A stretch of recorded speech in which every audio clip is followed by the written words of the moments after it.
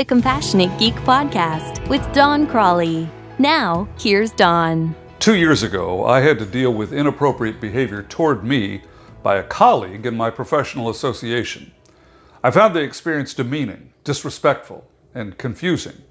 It still weighs heavily on my mind. I did nothing to encourage the bad behavior by the other person, but it left me wanting to avoid attending meetings with that association. I am paying a price for something I didn't do. If it can happen to me, it can happen to anyone, including you. In retrospect, of course, I wish I would have said something at the time, but it was totally unexpected, and I was too surprised to say anything. Inappropriate behavior is wrong and needs to stop. I'm writing this post in the hope that it will be helpful to you in case you're going through something similar. Please leave a comment with your thoughts and suggestions. Inappropriate behavior comes in many shapes and sizes. Maybe it's an unwanted sexual come-on.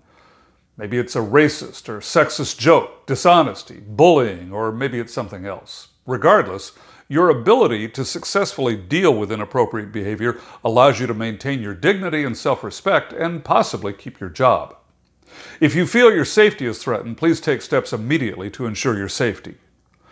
Dealing with inappropriate behavior by a coworker, a boss, a client, or even a social acquaintance is challenging to say the least. It can be annoying and can make you feel uncomfortable. It happens to both women and men, young and old, from every walk of life. If you're dealing with inappropriate behavior, you're not alone. Bad behavior is unacceptable. Unfortunately, you may be in a position where you need your job or you need that difficult client. Blowing the whistle on bad behavior can result in undesirable outcomes for the whistleblower. In situations like that, your ability to deal with bad behavior using grace and finesse may allow you to keep your self-respect and dignity, along with your job or that all-important client. If you work for a large organization, you may be able to involve the HR department in dealing with the inappropriate behavior. But even if you involve HR, there's no guarantee they'll agree with you and support you. If you're a small business owner dealing with a client who behaves poorly, HR is not even an option. So how can you deal with bad behavior if HR isn't part of the mix? Well, dealing with inappropriate behavior can be complicated, but here are 5 tips to help you figure out what to do. Tip number 1, it's not your fault. It's not the way you dress. It's not something you said. Inappropriate behavior is the result of the other person making a poor decision about how to act with you. Tip number 2, you decide how important it is to you. There's no excuse for bad behavior. This post is meant to inform your decisions about what action to take and the level of action you choose to take. Was it a one-time offensive word choice, or is there a pattern of ongoing behavior that makes you uncomfortable? Is this a problem with company culture, or is it one person acting inappropriately? Was there something about the circumstances that may have affected the person's choices, and under other circumstances, would they act differently?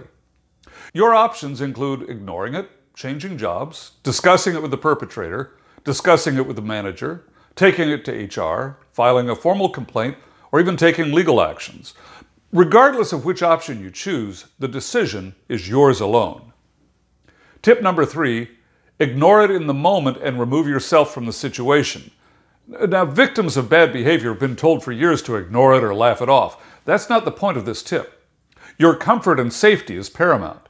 My friend Terry was a business consultant calling on a client. She was in a meeting with a group of men who planned to visit a strip club after the meeting. She explained that she was too tired to go out and had them drop her back at her hotel. She got out of the uncomfortable situation in the moment, then addressed it later in a safe environment. One side benefit of ignoring is that in doing so, you provide an exit strategy for the other person where they can also preserve their dignity. And this is not meant to give them a pass by any means, but it can help avoid awkwardness later if you decide to maintain the relationship. Tip number 4, document with date, time, place, and specifics of the behavior. If there's a pattern of bad behavior and you choose to file a complaint, the more detailed documentation you have, the more likely your complaint will be taken seriously. And finally, tip number 5, involve another person. Depending on the nature of the bad behavior, you could involve your boss, an HR person, or a trusted friend or colleague. You don't need to be in it alone, and frankly, You shouldn't be in it alone. For more ideas on how to improve customer service and communication, download Don's free ebook, The 5 Principles of IT Customer Service Success, at www.doncrawley.com/free-book.